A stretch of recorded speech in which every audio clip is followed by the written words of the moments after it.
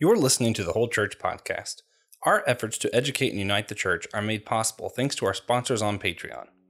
Please consider joining them for $3 a month at patreon.com/The Whole Church Podcast.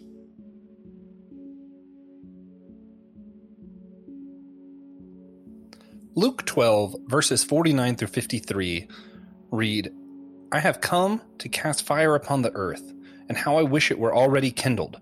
But I have a baptism to undergo, and how distressed I am until it is accomplished. Do you think that I came to provide peace on earth? No, I tell you, but rather division. For from on 5 members in one household will be divided, 3 against 2 and 2 against 3. They will be divided, father against son, and son against father, mother against daughter, and daughter against mother, mother-in-law against daughter-in-law, and daughter-in-law against mother-in-law." That was Jesus Christ talking about how he came to divide. Pastor Will, what is your take on this verse?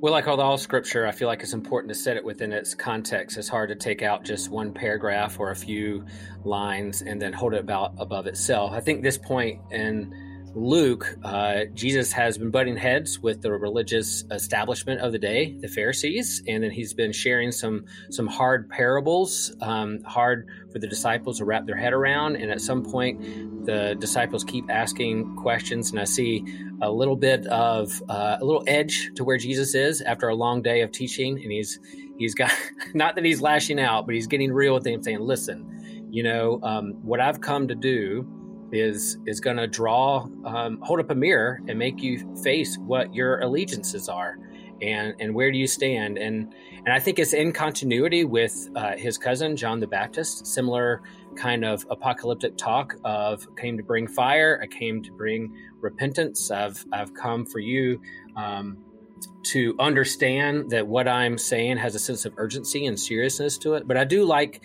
that he is focusing on like family units. He's not saying I've come to divide, the world down the middle. He's not even going hard on politics or even within religion. He's talking within family units. And so I think there's something there about that. And being a good Lutheran that I am, I think you can be a both and here. I think he can be Prince of Peace and someone who comes to divide. I think you can be both at the same time. I think he is the Prince of Peace, and I think he also holds us accountable to where we lay our allegiances.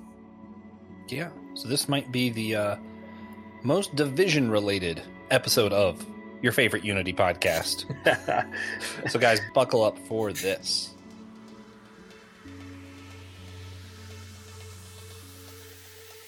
All right, so guys, like we said, this is going to be your most divided episode of the Whole Church Podcast. We're going to be talking about the ex-evangelical and deconstruction movements in the church today, probably specifically looking in America, what that looks like. People are leaving evangelicalism. Does that mean they're leaving the faith? Does that just mean they're questioning things? We're going to discuss all that, whether or not this movement is healthy or heretical or whatever.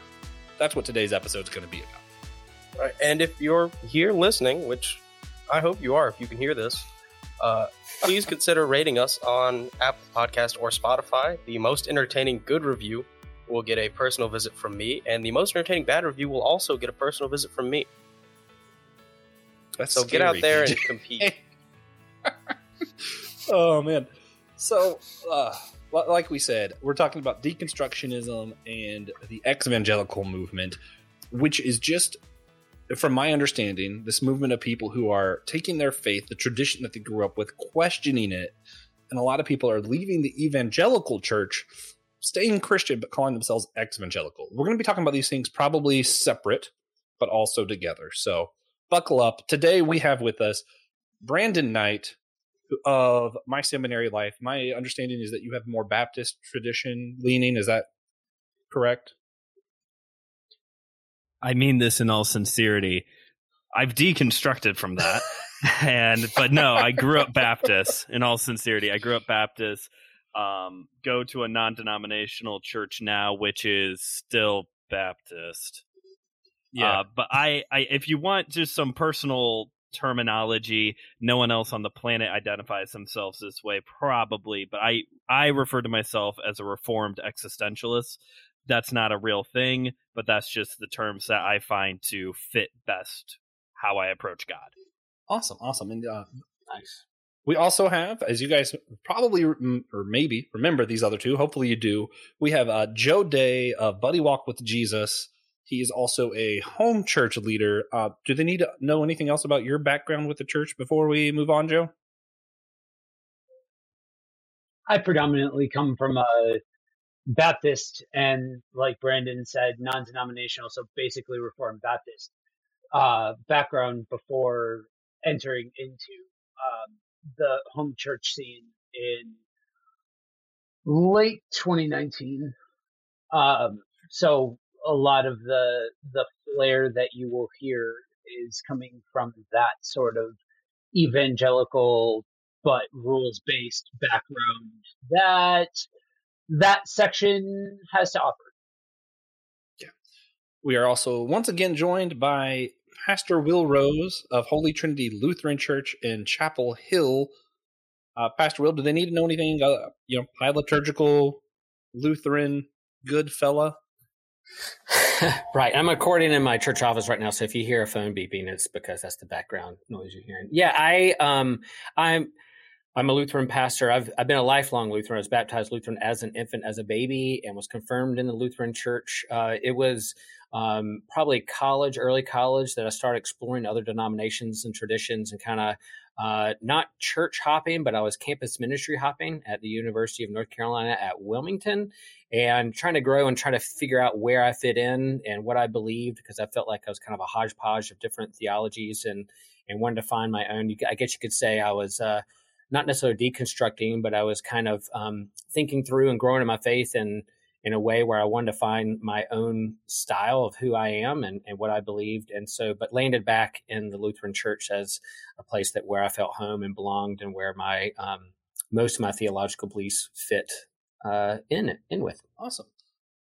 I'm one of your co-hosts, Joshua Knoll. I grew up Pentecostal. I am now kind of more leaning Lutheran as where I'm attending. Although I like the term Reformed existentialist. I might join Brandon and this new movement. We'll see. And I'm joined by your favorite co-host, the greatest co-host of all time for a Church Unity podcast, TJ Tiberius Juan Blackwell. I am Pentecostal. That was the best way to set that up. All right. Well, hey, my favorite form of unity, I don't know if I told you guys this before, but it's silliness. So we start every episode off with just a really goofy, silly question, because, it's really hard to be divided when you're just being this darn goofy. So, silly question. If you had to replace the water in a water slide with any single food item, what would you choose? Me and TJ can go first if you guys need time to think about it. TJ, is it liquid? Is it liquid or just food or both or either? Or pureed food, whatever. I think TJ's okay with us leaving this open. Okay. Yeah. Okay. Just anything. Yeah, anything that counts as a food item. Which for function purposes, there's nothing that I hate more probably than hitting a dry spot on a water slide. It is awful. Of course. Yeah. So I'm going to go with rice bran oil, which is very Chipotle specific. But I was going to say, that's very specific. I've slipped on it enough to know there is no way you're rubbing against anything in that slide. Man, you could wear cleats and slip on rice bran oil. I promise. I had a few that I considered here. And I'm not going to go with what I think the best answer is, because I want to leave it open in case one of you guys answer. I'm going to go with what I think is the worst of the answers I came up with, because I think it's the most entertaining for me to visualize. Store brand instant mashed potatoes. Yeah, that's what I'm going with. Getting real specific here on everybody. Just funny visual for mashed me. Brandon, single food item to replace water in a water slide.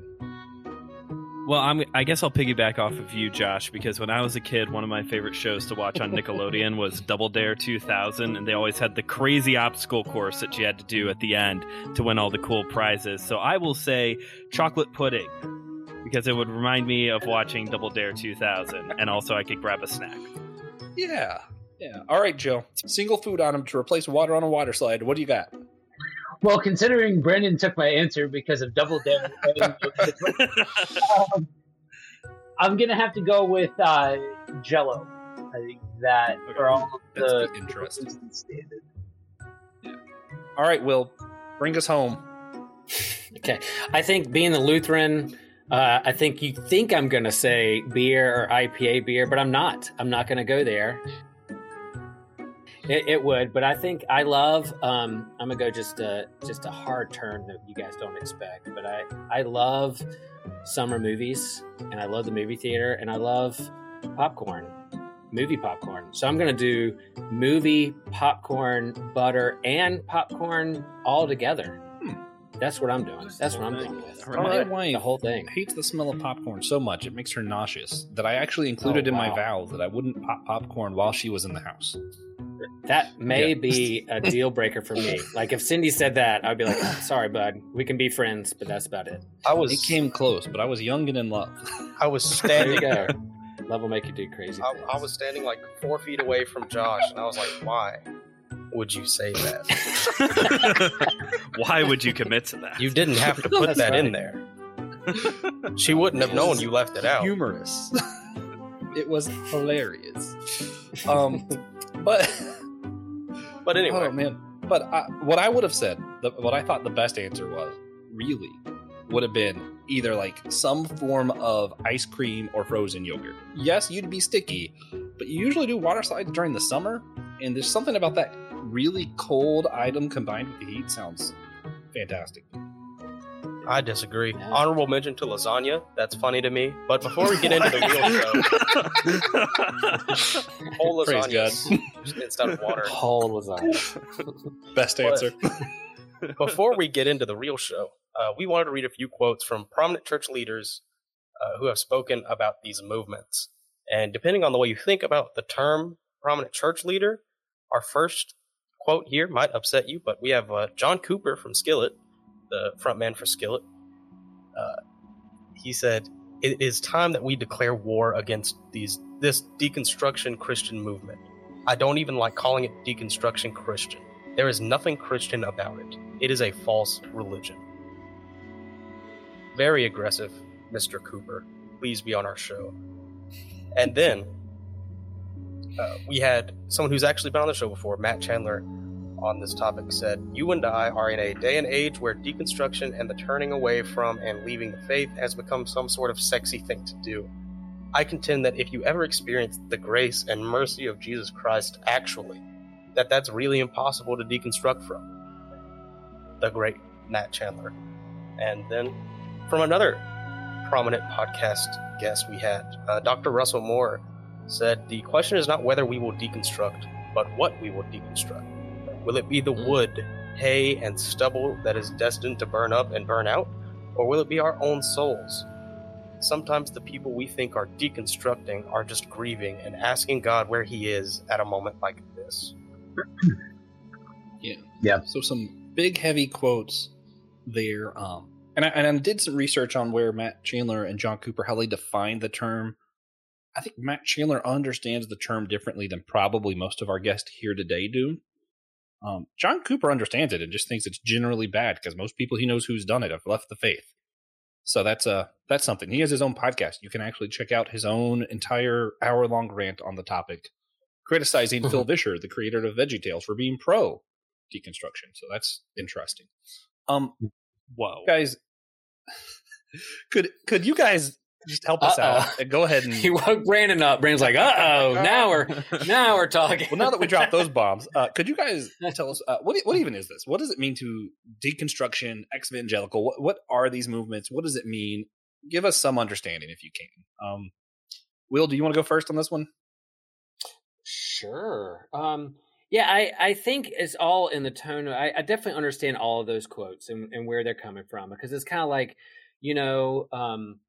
I think we all go through stages of faith, of growth and evolution. I'm definitely at 49 years old in a different place in my faith than I was when I was 20 years old. And so there's a natural progression of having a childlike faith and getting into your teenage angsty years, and then your 20 somethings, and then you grow. And what that looks like. I mean, some of these may be like angsty teenagers who slamming their door saying, "Dad, you don't understand me. I hate you," slam the door. Or they may be like having some obviously authentic questions about what their faith means. And the framework I like to think of it as is one of my favorite authors, and I heard her speak before she passed away, is Phyllis Tickle.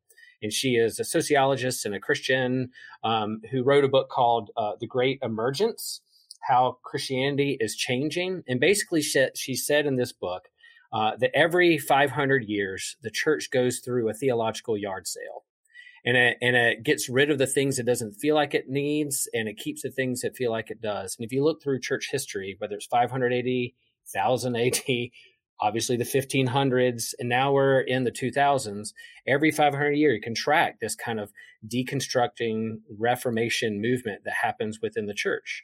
And being a Lutheran, I identify with that as Martin Luther's kind of up there as one of the big deconstruction reformers within the church. But I think that's a healthy way to look at it, to look at it as kind of a theological yard sale, to say, what is it that's helpful, what is not, what do we need to get rid of, and what's essential to our faith today. I'll have more what I think about kind of the reaction of the evangelical movement's posture towards it, but that's kind of what comes to mind at the moment. Right. Joe, what is deconstruction? What is the evangelical movement? What are we even talking about? When you have something like a personal faith, it's gonna have different things that need to come and go, and there's gonna be growth, and there's gonna be a process to it all. Now, part of that, and some of us here on the show, I'm sure, could tell our own stories of needing to prune out the stuff that was poured into us from a young age or what have you, that just is some of that wood, hay, and stubble that needs to go. And when you talk about that form of deconstruction, then suddenly what Will said makes a lot more sense. That when you look at the historical pattern of it, it would stand to, you have periods of time where some of that wood, hay, and stubble is accumulated. And then you have periods of time where that gets washed out. And then what's left is the stuff that was previously, or the stuff that has hung on because it's new advancements, or it's a different way of thinking about something. And it's something positive of the whole thing. Now, in all of that, that hinges on two things. One, that you're deconstructing authenticity, and like the truth of it all, or that you're willing to accept the fact that you're deconstructing out of something that was never real in the first place. You know, Will, to go to something, I was just listening to another one of your SG episodes, and you use this analogy of being atheistic towards a certain archetype of what some people think of God, of the angry guy up in the clouds and all of those kinds of things. I resonate with that because, coming from my context, I have heard some out-of-pocket stuff about God and about Jesus and about what it means to be a Christian and all of those kinds of things. So when you talk about this movement of deconstructionism, A, to sum up what I said, there's nothing new under the sun, but B, we need to be, there's a layer in all of this that is healthy when you consider the fact that you are moving away from and questioning and poking and prodding yourself in what you believe and all of those kinds of things.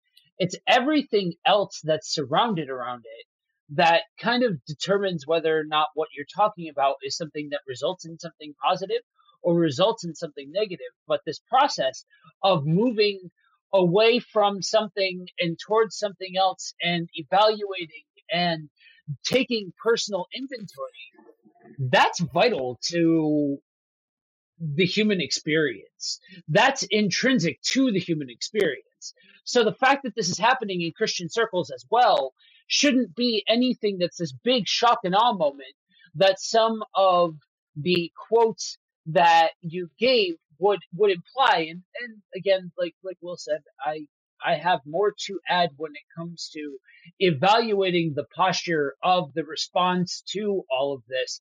But at a base level of what is, those are my initial thoughts. So, Brandon, are you just going to agree with everybody else, or how do you understand deconstruction and the ex-evangelical movement? Well, first off, I guess I should say this because this is my first time here. Thanks for finally having me over here on Whole Church. Appreciate you too. This is for those listening. He's our third co-host. He's joining me and TJ every week. He just doesn't know it yet. All right, proceed. Same with Buddy Walk. Anyway, yeah. So first off, I'm glad you had the John Cooper quote because that's actually a very recent comment that he made. And you know, I'm an entitled fan, I guess, but just as someone who really likes the music, I'm very disappointed that this is his position on deconstructing ex-evangelicalism. Like, I get it. I get where he's at. I understand his position on it, but it is really disappointing to me because, as it's already been stated, this is a pattern. This is a thing that has been happening since 15, 17, if not longer. And really, I alluded to this back at the beginning when I did my short intro. I really think, to borrow Matt Chandler here, it wasn't sexy, but it was. I went through this process back when I was in college. This was the first time I was outside of the Baptist bubble and was experiencing Christianity from a whole host of different perspectives and denominations. And I'm a biblical studies student. I'm currently in seminary working on a master's of arts. And so these type of questions should be encouraged, of why and how and what are we doing here. Yes, this is an education system, and so we are going to teach you things, but you know, I'm sure guys like Pastor Will and anyone else listening to this who has gone through higher education in Christian circles have had to ask these questions of themselves of, what do I believe? Do I actually believe what the professor is teaching me? Do I believe what my pastor has taught me for all these years? And actually have to own their faith for themselves. And that is in part what is going on here with deconstructing and ex-evangelicalism. Yes, it gets all very nuancy, which I'm assuming is the next direction that we're going to take with this. But without oversimplifying, at its base core, this is merely people trying to understand what they believe about God. And it goes in 1,000 different directions, just like how our faith has gone in 1,000 different directions, Mr. Whole Church Podcast. But those are my opening statements. I'll just stop there. Yeah. So with the John Cooper thing, because it was fascinating. I do recommend people trying to find that episode. I don't know the name of it, where he's criticizing Phil Vischer's take on deconstructionism and kind of talking about where he gets his stuff from. And he talks about the girl from Zoe Girl, where she got her stuff being anti-deconstruction. Anyway, did he trash Kevin Max as well? Because everybody hates Kevin Max. He was with Zoe Girl, because Zoe Girl also is like anti-deconstruction anyway. Okay. But. And this is an interesting thing that I knew this conversation was going to get off the rails. That's why I called it a round table. So here we go. And I'm going to have to throw some questions to TJ specifically. But first, I want to say part of their understanding that I found fascinating, it was very much the same problem I had with a lot of the church's take on the Black Lives Matters movement. Was his understanding was going back to the first person who coined deconstructionism, what they meant and what was going on there. And like, technically good research, but that is not what people are talking about when they talk about deconstruction. And I think a lot of that happened with the Black Lives Matter movement too, where a lot of the church was looking into this website and the official organization and be like, oh, we hate that. But that is not what a lot of the people were talking about when they said that. They were just saying, hey, we want everyone to be treated well. And the church does a lot of harping on something's origins or a website or a specific thing And I think sometimes we miss what the actual conversation is. Does that? Yeah, and I think like Martin Luther said some horrible things about people who are Jewish, Yeah. and we don't claim that. He's not perfect. He's not a saint. He's a theologian, biblical scholar, and a reformer. But we will not say that he's perfect. And I think you can say that there's saints and patriarchs and matriarchs along the way who have said things that we're like, nope, I don't agree what they say about when they talk about women, or they talk about sex, or they talk about the nature of Christ or whatever, but there's other things that they contribute to the life of the church. And so I think creating a straw man just in order to tear it down and not looking at the nuance aspect of it, I think is really kind of that defensive posture that really does divide and doesn't lend itself to listening and healing and understanding when it comes to these movements that happen within and beyond the church. Yeah. And a lot of it is people exist in these bubbles where listening to John Cooper specifically was fascinating, where when people talk about deconstruction, they mean this thing about leaving the faith. And whenever, and I genuinely, hearing his words, I genuinely think that in his circle, the only time people talk about deconstructionism is when they're talking about people who left the faith. Like, I think that's genuinely all he's experienced. And then we talk as though that's what everyone means. Joe, you have something. Well, that's the trend, right? And it's kind of like the term that's thrown out there, the progressive church. Now, depending on who's saying it and who you're saying it to, that can mean a lot of different things to a lot of different people. And the idea is that, you know, there are some people that say that they are part of the progressive church just by virtue of moving away from things like high liturgy, or things like a more regimented service, or different things like that. I've heard it used from everything from non-denominational to house church to Pentecostal and so on and so on. This whole idea of being more progressive in that way, down to this current iteration of a lot of new agey sort of way of thinking, and that aspect of it of, you know, these, they call themselves progressive pastors that are popping up that are, you know, taking to different platforms to say things like Jesus was racist, or, you know, Jesus isn't really the Son of God. Different random things that have popped up along the way from these groups. So depending on who you ask, you hit the nail directly on the head. That the boogeyman for a lot of people in Christian circles right now is deconstructionism, because when they think deconstructionism, they think this is the process of somebody systematically walking away from Christianity. When in all actuality, most of the time, if you look at these deconstruction stories, a lot of times it's they start the process. Very quickly after starting the process, they realized what they believed in the first place wasn't the actual gospel message, or they don't realize that. And if you listen to it, you're like, well, wait a minute. I was listening to Good Mythical Morning, their deconstruction story, and all of that. And I'm like, I have 5 minutes in, and I'm like, you were fed Baptist rhetoric. You weren't fed the gospel. You heard the story. You didn't understand the story.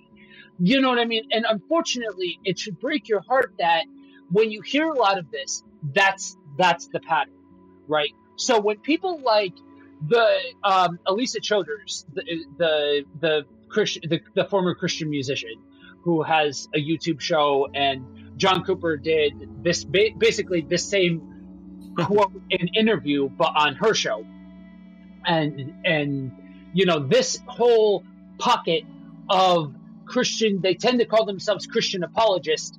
As a Christian apologist, I tend to separate myself from that version of Christian apology, because that's not embracing the science of it. That's just making arguments on YouTube. But that's a whole other conversation.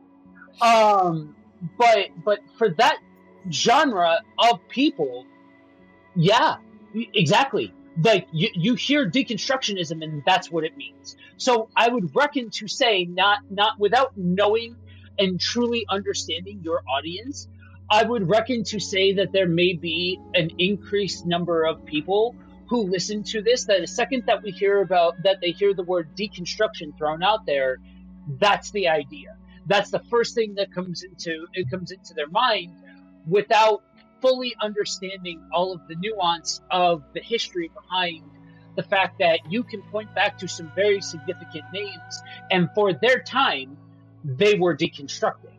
They just happened to deconstruct into truth or into a reformed version of the truth. Brandon, you wanted to add something? Yeah. So first off, go back to what you were originally asking there, Josh. Humans are reactionary. We prefer not to sit and think about something. And I'm not talking about just the church, although the church is not exempt from this, but just humans in general. We're reactionary. We've been given a very powerful tool. We all have one in our pocket or in our hand with our cell phones, with 1,000 different platforms that we can immediately go and respond to a thing. Whatever it is. We've been seeing this now for the past 2 years of just people responding to climactic events immediately rather than sitting and reflecting and learning. And I'm not good at that either. 2020 was a learning experience for me. But if anything, Josh, it's a good sign from you and TJ that you guys have taken the time to get to the deconstructing conversation a couple of years into this now. Like, the deconstructing trend has been going on for at least 5 years now. This is not a brand new conversation. And by trend, I mean using the words, the evangelical, the blah, blah, blah. Trying to piggyback a little bit off of Joe, you had a lot of good things to say there. But just looking at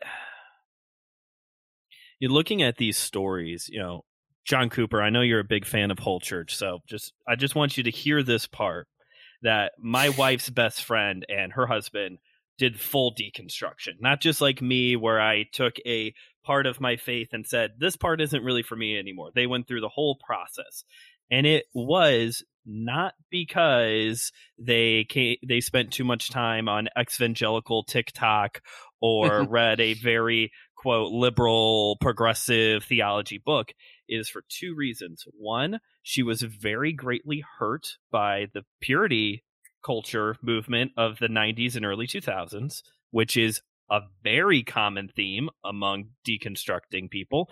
And second, they read Systematic Theology by Wayne Grudem.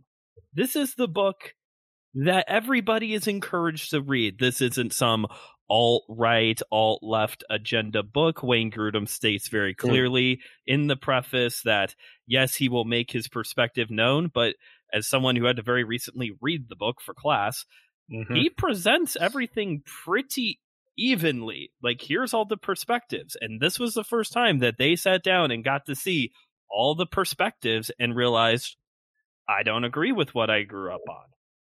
Yeah. It's interesting. I also just went through Systematic Ecology by Wayne Grudem.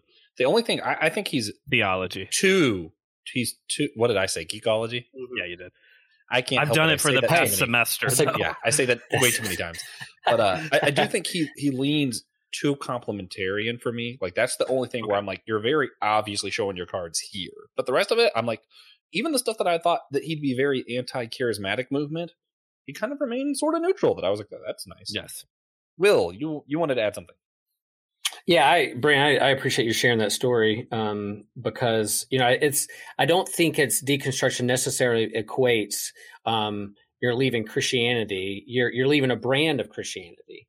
And you know, the early church, the scriptures hold within it not like one version of the church or version of Christianity. There's a few churches, there's a few Christianities, and they're all trying to figure out how to get along. That's why Peter and Paul and everyone's sharing these analogies of the body and the many parts of the body, and what do we agree on and what do we not agree on, and what you're doing with your podcast. And I think it's important to deconstruction. I associate it with kind of subverting power systems. And a lot of times these power systems are abusive, are all about shaming or purity culture. And people are like, nope, I don't want to be a part of that. So I think people, these stats and the the articles that come out every other year or so that, organized religion is just bleeding members and people are leaving organized religion. And I think that has to do with people associate organized religion and evangelical Christianity with kind of corrupt power systems, and they don't want to be a part of it anymore. So they're looking for a different version or a different understanding of the gospel when it comes to Jesus. They don't have a problem with Jesus. They have a problem with those who are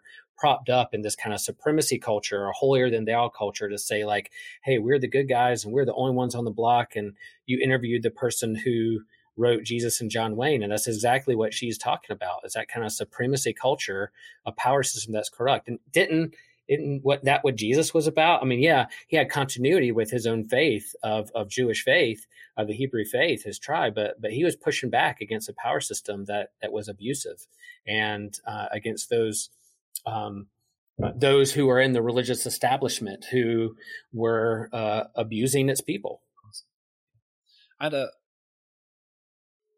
Joe, go ahead.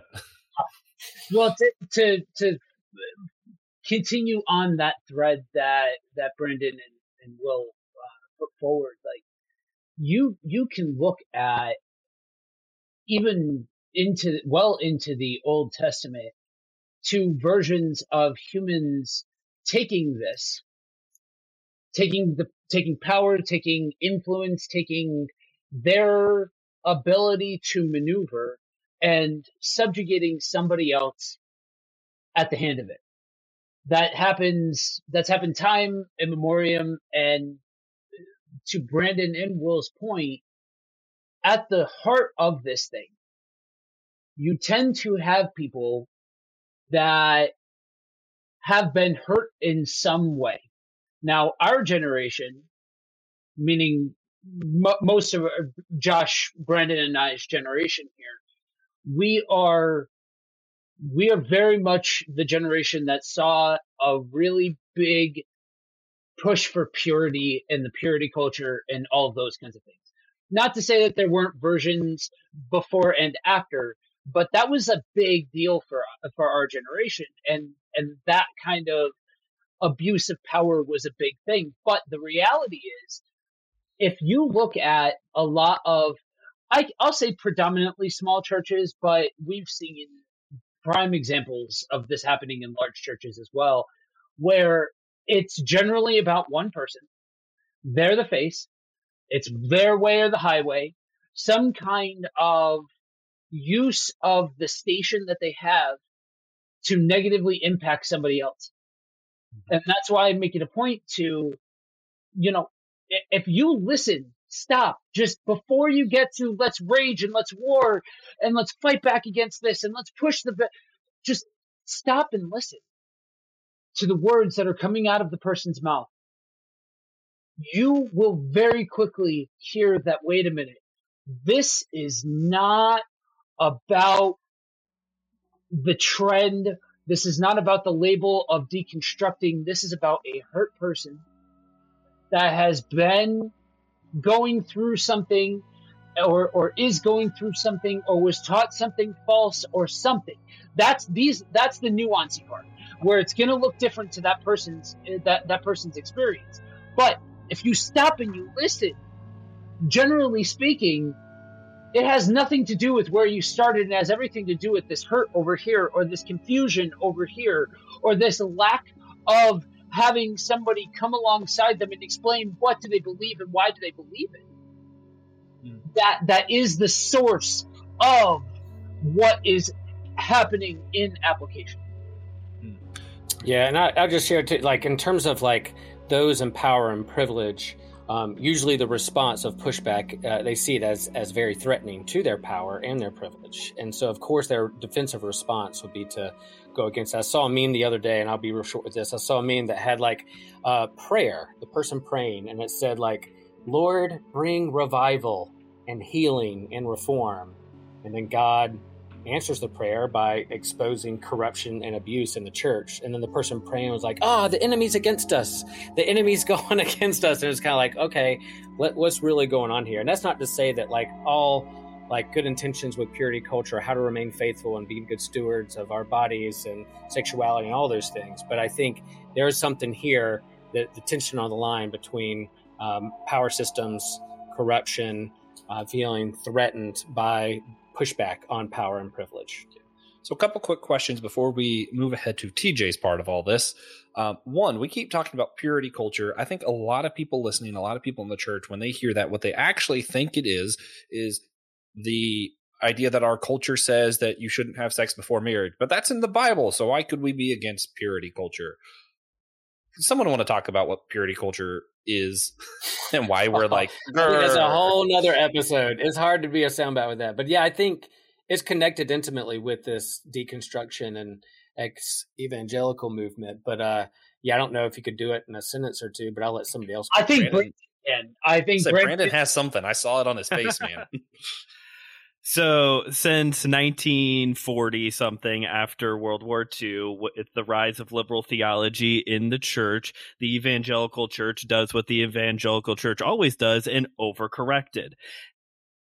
And this is where you get for all of you listening and for you guys, if you've ever heard the phrase, if the plain sense makes good sense, seek no other sense. And it was just the plain reading of scripture. That is fine. That is okay. But the problem is that it became a snowball that rolled out of control since then until whatever it is, 2022.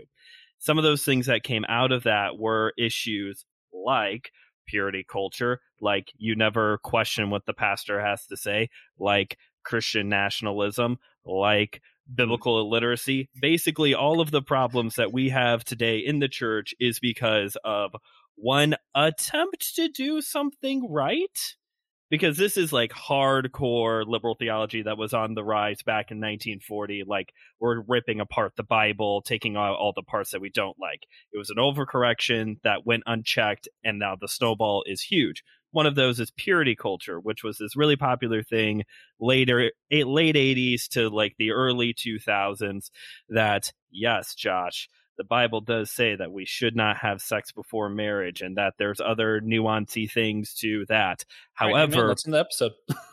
Sorry. However, purity culture's emphasis was not on just trying to not have sex before marriage and encouraging teens to live that way. It was weighted that your personal worth depended on you staying a virgin. And that's where a lot of the personal hurt from purity culture comes into play, is that if you slept with somebody before marriage, why would God want you? I think a very popular one on TikTok. I'm on TikTok. One of the very popular ones that people like to talk about is this example of the rose metaphor. Have you seen the rose metaphor, where the audience is given a rose and everybody passes it around, and by the time it gets back to the stage, the rose is no longer beautiful. It's all ruffled up because everyone has touched it, and the speaker goes, who would want this rose? And your purity and self-worth is compared to this rose. That's disgusting. That was a thing that and I would was going say it's on. also weighted it's very patriarchal. That it's like weighted towards male dominance and abuse, and so it leans heavy against females and women and their sexuality than with males, and so that I think that's also a pushback that needs to happen. I wouldn't even go so in depth with it. I would just say that's the corniest thing I've ever heard. That is so lame. Oh, it's bad. Youth ministry. It's bad. But Corny yes, youth ministry. Pastor Will, you are correct. Basically, for guys, and Josh, I guess if this is 2X rated, edit it. For guys, it was basically, don't watch porn, keep it in your pants. But for girls, it got very legalistic of all of these boxes that you have to check in order to present yourself as, quote, pure. And this is where like True Love Waits and all those cheesy Christian movies about waiting for the perfect guy to come, blah, blah, blah. So, yeah, Joe. Okay. Sorry, I'm so used to hosting things. What am I doing? I'm not Man, used I to thought it was being my in this turn. seat. Go ahead, Joe. And to piggyback off of that, only being slightly older than Brandon, I can tell you honestly, at this stage in life and doing where I'm at right now in ministry, and the people that I've been that have been put in my path, if it is a woman who has been deconstructing and has attended and in a way that is very heavy on fighting back against the patriarchy of it all and things like that, in every single example that has come across my path, there has been a connection between that and church hurt that they experienced. And most of those instances, sans one or two, have doubled back to them being a victim of purity culture, and that whole idea of worth, and holding back that idea of redemption, or simply overstating the the impact of worth towards women.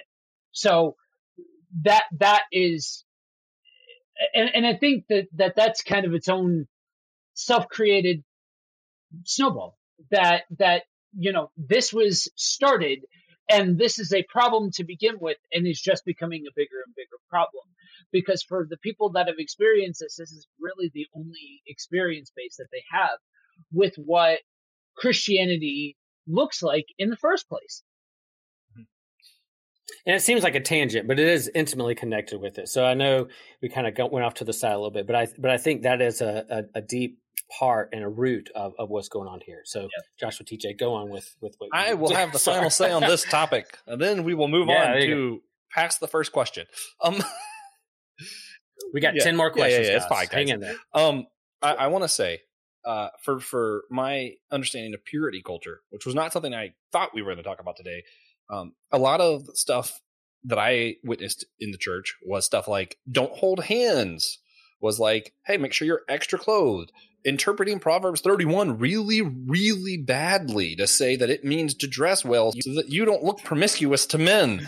And the problem isn't, yes, we should try to preserve virginity towards marriage to the best of your ability. I'm okay with that. That is something that I'm like, yep, that's biblically, I think that's accurate.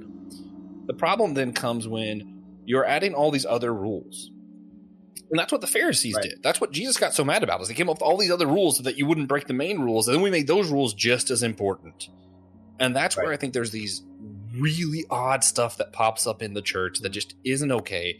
And you get all of that, and then you get pastors who will read stuff about David and how on his deathbed he was like, let me have a virgin in bed with me. And we're all just like, yep, we'll just read that and move on. Like, that's not a big thing to talk about at all. Anyway. Yeah. So before we move past the first question, clear definition. Whoever thinks they could do it the clearest and shortest. What is an evangelical? We talked a lot about deconstruction. But I will say, just real quick, because of that, in our specific church, we know several people who did not kiss their spouse until their wedding day. At all. They were really hard up about it. That's impressive, because, like, I like my wife. Yeah. I mean, it could be a sweet romantic thing, or it could be disastrous. But anyway. Brandon. Exvangelical. Quick definition of exvangelical. Exvangelical is somebody who has deconstructed, reconstructed their faith, does not want to be identified with evangelicalism any longer, was an evangelical, and now calls himself an exvangelical because they're not a part of that anymore. Yeah. Usually they're still Christians. There are some people who just stop being Christian altogether and call themselves exvangelical. Michael Gungor and the Liturgists would be a good example of that. Yeah. A lot of people have left the faith altogether in the last few years, or we've seen pastors just completely meet demise from sin and different stuff. And some people are interpreting this movement and those things going on at the same time as this is the end of Christianity. Pastor Will, real quick, is this the end of Christianity? I'll answer that really quickly. No. All right.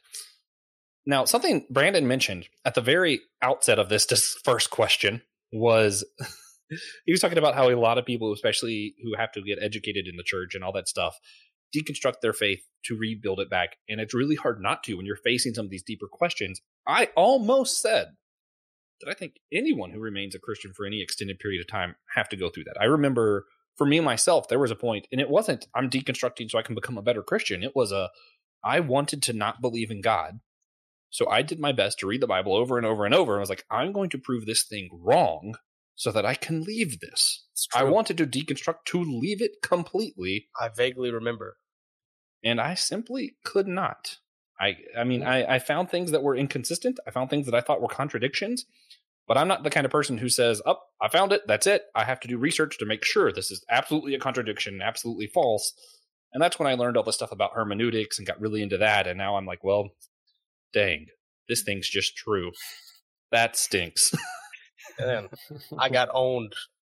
I got owned by a 2,000-year-old piece of literature. I sure did. But that was my experience deconstructing. I was trying to deconstruct to leave the faith and it didn't work out. But the reason I don't think I could say that is because I was thinking and I was like, and my first thought was, I should ask TJ. I don't know if he's ever deconstructed because, like, as long as I've known him, and I've known him since he was younger than he can remember, because I was his cabin leader at one point at a church camp.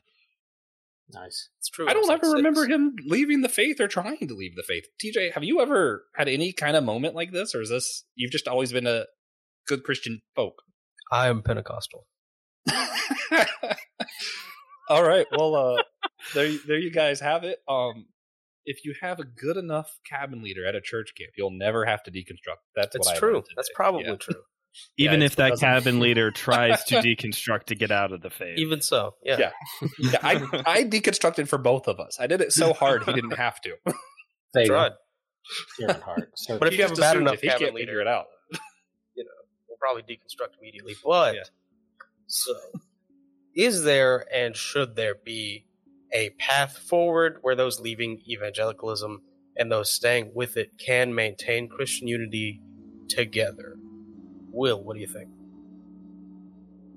Oh, absolutely. I think I'm just of the Christian persuasion that you never close the door on anybody, that you leave the room open for dialogue at the table and listening, kind of that pastoral approach of like, let me hear your story and I'm going to walk with you. And we all go through different stages of life and faith. I think you can hear people even in scripture in different books and times going through hard, rough spots where they're doubting or have their dark night of the soul, and who knows how you react to them, how you take care of them and love them is going to make a difference down the road and how they understand faith and how they understand God. So yeah, I think there is a way path. I think this kind of shaming, I'm going to excommunicate you, I'm going to, my Twitter account's better than your Twitter account, my podcast is bigger than your podcast. I think those are not the games that Jesus played. And so I refuse to play those as well. If we're basing this off of the biggest podcast, then I lose. Yeah. Jesus said the first will be last, the last will be first, y'all. It's biblical. Yeah, not yet, though. So, Brandon, can we have church unity with John Cooper still, as people who have deconstructed? I mean, the real question would be if John Cooper would want that. I cannot speak on behalf of Mr. Cooper at this time. Anyway, but the reality of the situation is we've got 5 different people who really come from 5 different church backgrounds. TJ's Pentecostal. I'm not. If we can all sit down and start talking about all these different baptism, communion, sanctification, glorification, end times, we could just run the gamut and we're going to disagree. Yeah. But you're okay having unity with someone who is against deconstruction? Am I okay with having a unity with someone who's against deconstruction? That would be, so you got to look at, this is the other problem, is that we don't have any tiers when it, not tears like crying, but tiers like pillars when it comes to our theology. We don't have yes, we anymore. Do we? This is the Old Church Podcast. We talk in tiers every week. Yeah. Good. We have the tiers. Yeah. Good. Yeah. Good. Brandon, why don't you listen? A lot of people don't, because a lot of people don't listen to your show and don't have this idea that we don't hold everything in the same clenched fist. That there are some things that are worth holding on to and dying on the hill about, primarily Jesus as Savior. If we can at least get over that hurdle, we can start walking through all the other things that we're going to disagree on. But some of those things further down the road, these other hurdles, these other tiers, the second tier, third tier issues, it's okay if we disagree on these things. We can still work together. We can still have unity over these things. So if someone who is very, if John Cooper called me up and said, "Hey, I want to be on your show, Brandon," I would be like, "Sure, why not? Let's talk about Comatose. Let's talk about some of that music, man." Yeah. But I, at the same time, though, don't think that it's right that, I guess all of my bashing of John Cooper has been more tongue-in-cheek. I do not dislike John Cooper. But people who are very hardcore deconstructing or very hardcore against deconstructing, they're going to be anti the other group, and that's not okay. That's tribalism. Stop being so tribal. Yeah. And I think you can disagree with someone's behavior and reaction and still love them and want what's best for them. I mean, I have a couple kids in my house. There have been times when I disagree with how they behave or how they react to something, but they're still under my roof and we're still one family. And so I think, he's within the family tree of Christianity and those who desire to follow Jesus faithfully. But I'm going to disagree with his behavior and his posture towards this issue because I feel like it's more harmful than it does good. So, and there are times when I'm disappointed with those in my own family and some of my best friends of their behavior or how they act, but it doesn't change my heart for them and my prayer and wish for well-being of their soul and life. So Joe, can evangelicals and ex-evangelicals get along in Christian unity? Yeah, to bring home this whole thread here, again, a lot of times it's not even a matter of we as humans love to put labels on everything that we can put a label on. And so this whole idea of being X anything, it's more the idea that they're X whatever it is that they walk out of than they are X evangelical per se. But when you have somebody who is essentially saying, if we're taking this phrase at its absolute core meaning of I am stepping out of a context that says I'm going to, street preach or minister to people or be vocal about this, that I'm just going to live my Christian walk. The further that I get down this whole road of ministry and teaching and all of those kinds of things, the closer I get to this idea that whole idea of evangelizing is gonna look different for different people. Their position and posture and temperament and all of these things make up how these different aspects are going to present in a person's life anyway. So accepting where they're at is exactly the name of the game. And just because they're saying I'm stepping out of this context into this other context does not mean that suddenly they are some kind of heretic or that suddenly they're some kind of sinful creature. We're all sinful creatures. So as we double down on these labels, we need to take a step back and realize that there are only some labels that matter in the first place. And those are the labels that should dictate more about how it is that we operate and how it is that we treat each other and different things like that. Like I said, if we stop and listen before we go reacting based off of a label, we'll learn a great deal more about the person that we're talking to than if we just say, okay, I am such and such. I am a Pentecostal. I am a Lutheran pastor. I am a traveling preacher. I am a fourth-year biblical studies student. And for me, I am a home church leader, or I am a grace guy, or whatever. We can all have those labels, but every single one of those labels falls secondary to citizen of the kingdom of God, to disciple of Jesus, to Christian, Yeah. Our other show, Systematic Geekology, all of us are on that. And this year we're talking about C.S. Lewis. And in his book, Screw Tape Letters, He's writing from the perspective of a demon who's trying to pull people away from the faith, pull the person he's tempting away from the faith, and he's writing letters on how to best do that. And one thing he talks about is get them to become Christian ants, where it's not just their Christianity, but it's Christianity and deconstructing, Christianity and I don't like people who deconstruct, or Christianity and the war, or and against the war, and whatever, so that it's not about being Christian anymore. Right. And that is just one of those things that stuck with me and has really impacted how I walk through this thing that I call my faith. Pastor Will, you had a resource you wanted to share? Yeah, I do have some friends of mine that actually set up a website called soyourdeconstructing.com. soyourdeconstructing.com. And it's kind of as a resource for those who are deconstructing, who need, whether they've been abused or hurt or really wrestling with their faith. Very therapeutic and pastoral approach to it. And so if you're out there and you are deconstructing and you want some extra help and want to hear what other people's stories are, I think it's a helpful resource and a website that you can go to. Yeah, they spent the money on the top level URL. You should check it out. Mm-hmm. Yeah, good stuff.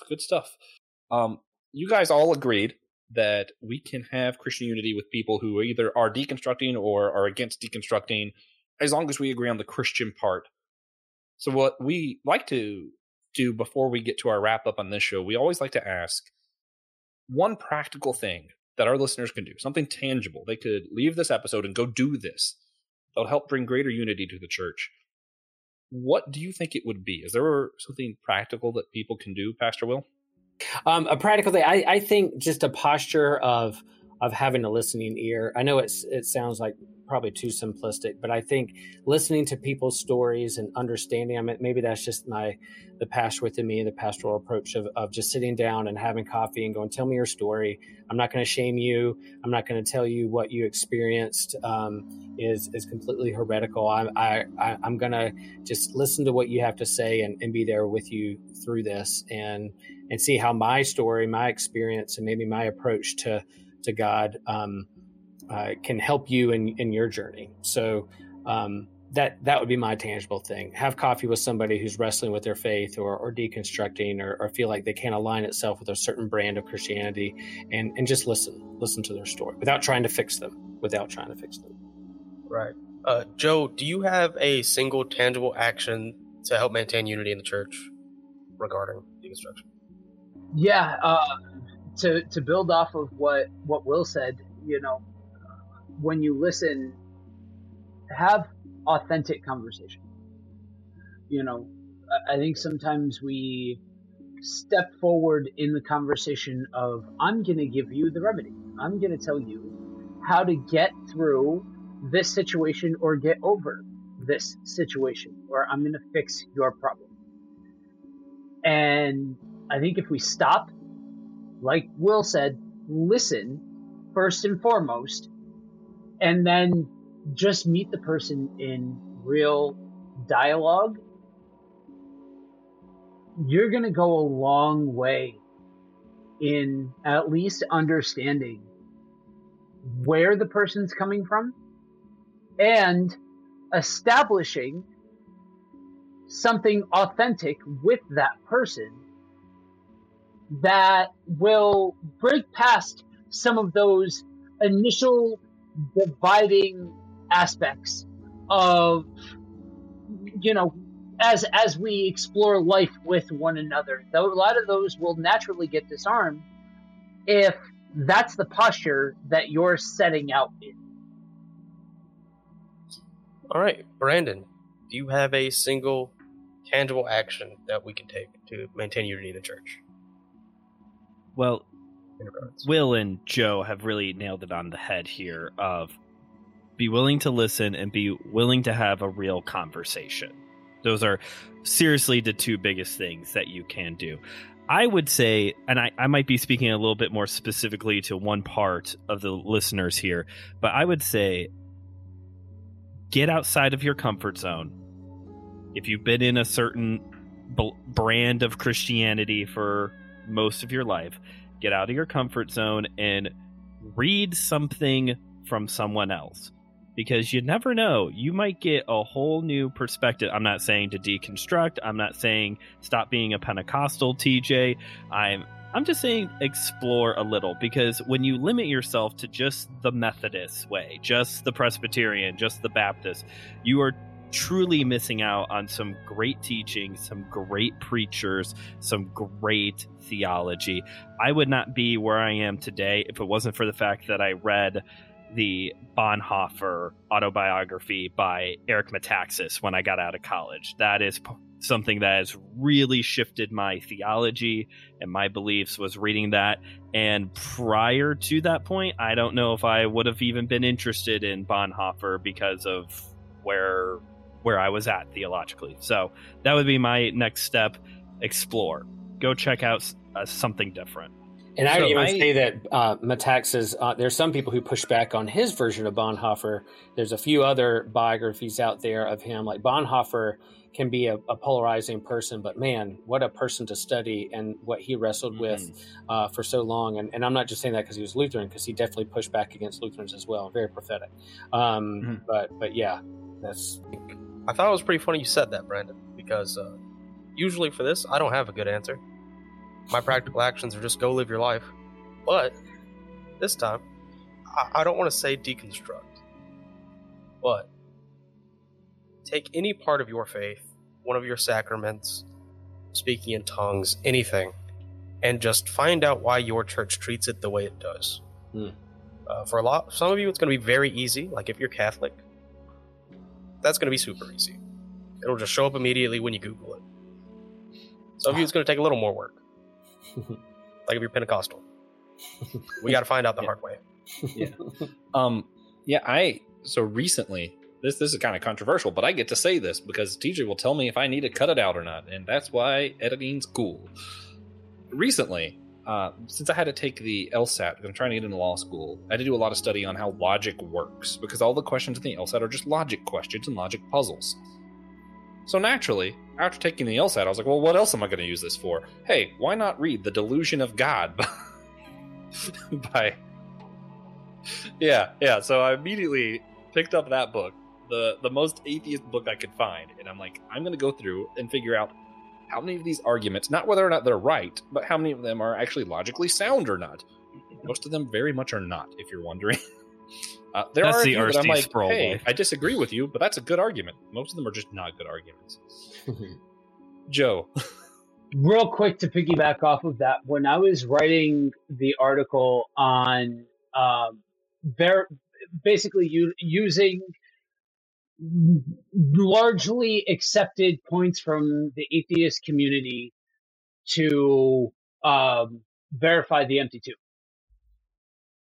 I realized if you introduce logic, just flat out and out logic, not Christian logic, but logical theory, to most of the popular disagreements with Jesus and the empty tomb, they don't hold water, and they expose the fact that there's a heightened expectation of grandiose nature to what is needed to justify to satisfy the argument.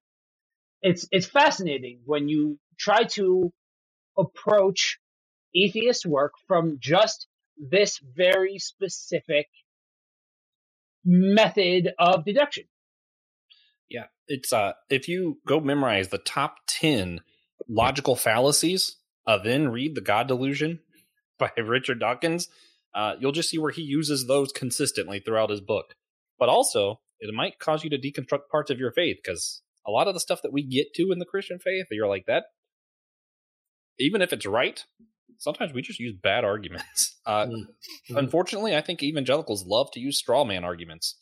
It bothers me a lot. Slippery slope is another one we like to use a lot for some reason. You should also learn the top 10 logical fallacies if you're planning on debating with Josh, because if he doesn't think you know them, he's going to use them against you.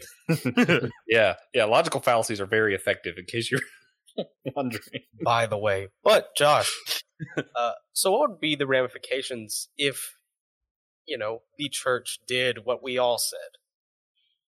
Me? Big question, yeah. Everyone will probably reach out to Pastor Will to get his answer. So, Pastor Will, what would you... I would say, good question. Let's talk about that let's sit with that for a little while. Yeah, next time. In all seriousness, if you haven't been to a church that isn't your own denomination, please do. Even if it's not for their Sunday morning service, it is worth seeing other perspectives of this thing we call the faith. Mm-hmm. Yeah, it will go on a truly Wednesday, change your life. Go on a Saturday, go for the basketball game. I'm telling you, Methodist basketball and Pentecostal basketball are nothing alike. That's probably it's eye-opening. If you're Protestant, Catholic churches have a form of mass every day. Literally, just go. Just go and see what it's about. Don't agree with it. Don't, become Catholic if you don't want to. Just see what it's about.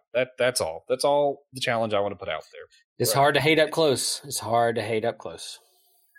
Yeah. That was one of the most interesting things when I went. I was part of a spiritual formation academy, and one of our homework assignments, year one, was to go to a service outside of our context.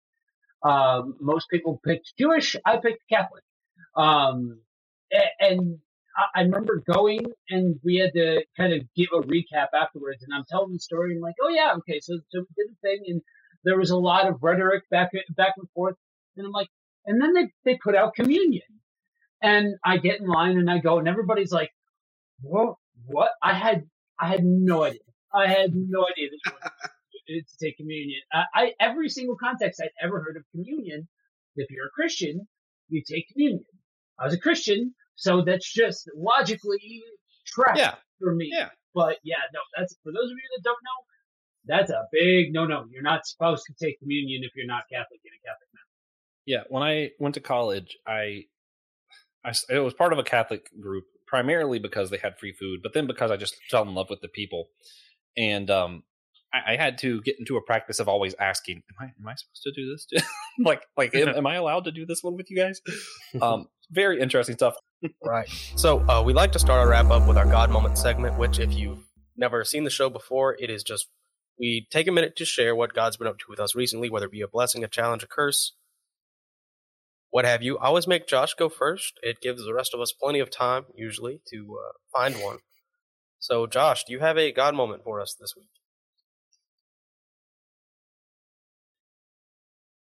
Easter just happened. And I learned that Jesus died and came back again for my sins. That's cheating. Life-changing, guys. It was great stuff. No, in all seriousness, during this Easter holiday, I found a book of poems. I'm trying to remember the name of it. I said it on Systematic Ecology just the other day. Paul Pastor, that was the author. I remember that much. Yeah. And I can't remember the name of the book. Paul Pastor, book of poems. It's divided up into 3 categories. So I read one for Friday, the Good Friday, one Saturday, and one Holy Sunday, Easter. I think that's how he meant it to be because of how it's divided up. I think it was meant to be for that, but you can definitely read it any time of the year. It was one of those that, even though it wasn't explicitly Christian, it was Christian, and it really put me more in tune with how God is always around me. And it was a cool blessing. It was a good time. All right. And I go next to give our esteemed guest as much time as possible. My God moment. I was late to work yesterday, which never happens. I can count on one hand the amount of times I've been late in the past year. Horrible. I hate it. It's awful. It is a challenge. I woke up at 7:30. I'm supposed to be at work at 7. It's 30 minutes away. So it was a tough day. Because if I don't show up, no one else can get into the store. So everything's an hour behind. It was a rough one. But God got me This was a through challenge? It was a challenge. Yeah. Physically and emotionally. But that's all I got. So, Brandon, do you have a God moment for us this week? I was hoping I would go last. We are waiting any moment now for our child to show up. My wife is pregnant and is due here at the end of the month. And so the past couple days I have been working on, we had our baby shower. We had our baby shower last month. And so this week I've been working on writing the thank you cards to all of that. We have all of the cards that people have sent us up on our kitchen wall. And it is a blessing to be able to look at that, to look at these thank you notes I'm writing, and be able to just reflect on all these people who care about us, who care about the birth of our son, and just to see this community that God has brought around us to help raise our son with. So, right. Pro tip, if you just don't write them, most people will forget that they were supposed to get one. But also, if me saying that reminded anyone listening, I'm sorry I did not send you a thank you letter for my graduation present. I just never got around to it. Joe, do you have a God moment for us? Yeah, I was able to have a really cool conversation with my very Baptist sister on Easter about discipleship and lordship and all of those good things of sorting out the place of discipleship and how to convey the importance of establishing God as King in your life and things like that. And so coming from her poking and prodding her context a bit, it was really cool to listen to. All right, Awesome. Will, do you have a God moment for us? Yeah, I'm going to cheat, TJ, and say that Easter, man, I, as a pastor, looking out in my church and congregation, seeing a full church that we haven't had in a real long time because of a pandemic, and seeing some folks I literally haven't seen in 2 years, was pretty awesome. We had trumpets and handbells and choirs and nice. The lilies, and it smelled like Easter, and we were there. And then at that service was a young adult that I hadn't seen in a while. And I said, let's grab some coffee. And so today we were able to grab a coffee, and I was able to give her permission to not feel guilty for not being an overachiever in her faith. It was like, look, God's not going to ask you for your term paper when you get to heaven. He's going to give you a hug. So don't treat your faith like it's a college course where you have a syllabus and you have to check everything off the box. And so that was, I could see the release and the tension kind of fall from her shoulders and face as I was giving her permission to, she doesn't have to overachieve with her faith. It's God's not the holy professor that's going to grade her at the end of the year. It's mainly going to give you a hug because God wants a relationship with you. And so that was my God moment that came from Easter Sunday, not seeing someone for a long time, that leads into having a conversation over coffee this morning.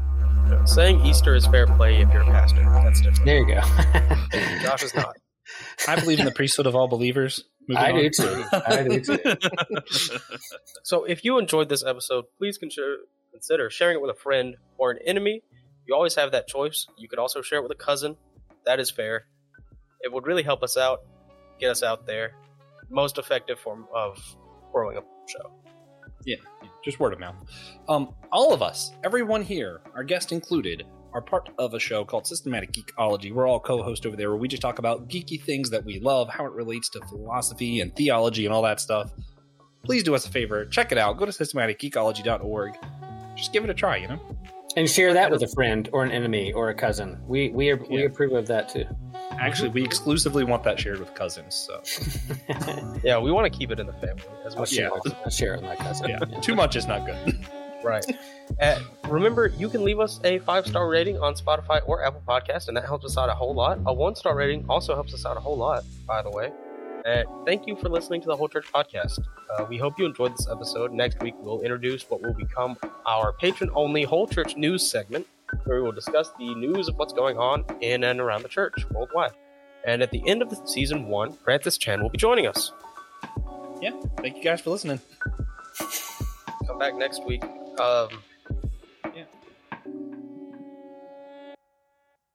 We forgot to mention in the episode, but links to Brandon and Joe's podcasts, as well as a book written by Pastor will be down below in the show notes.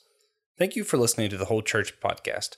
Tune back in next week when we will do news for the whole church. And remember, you can always sponsor the show at patreon.com/the Whole Church Podcast.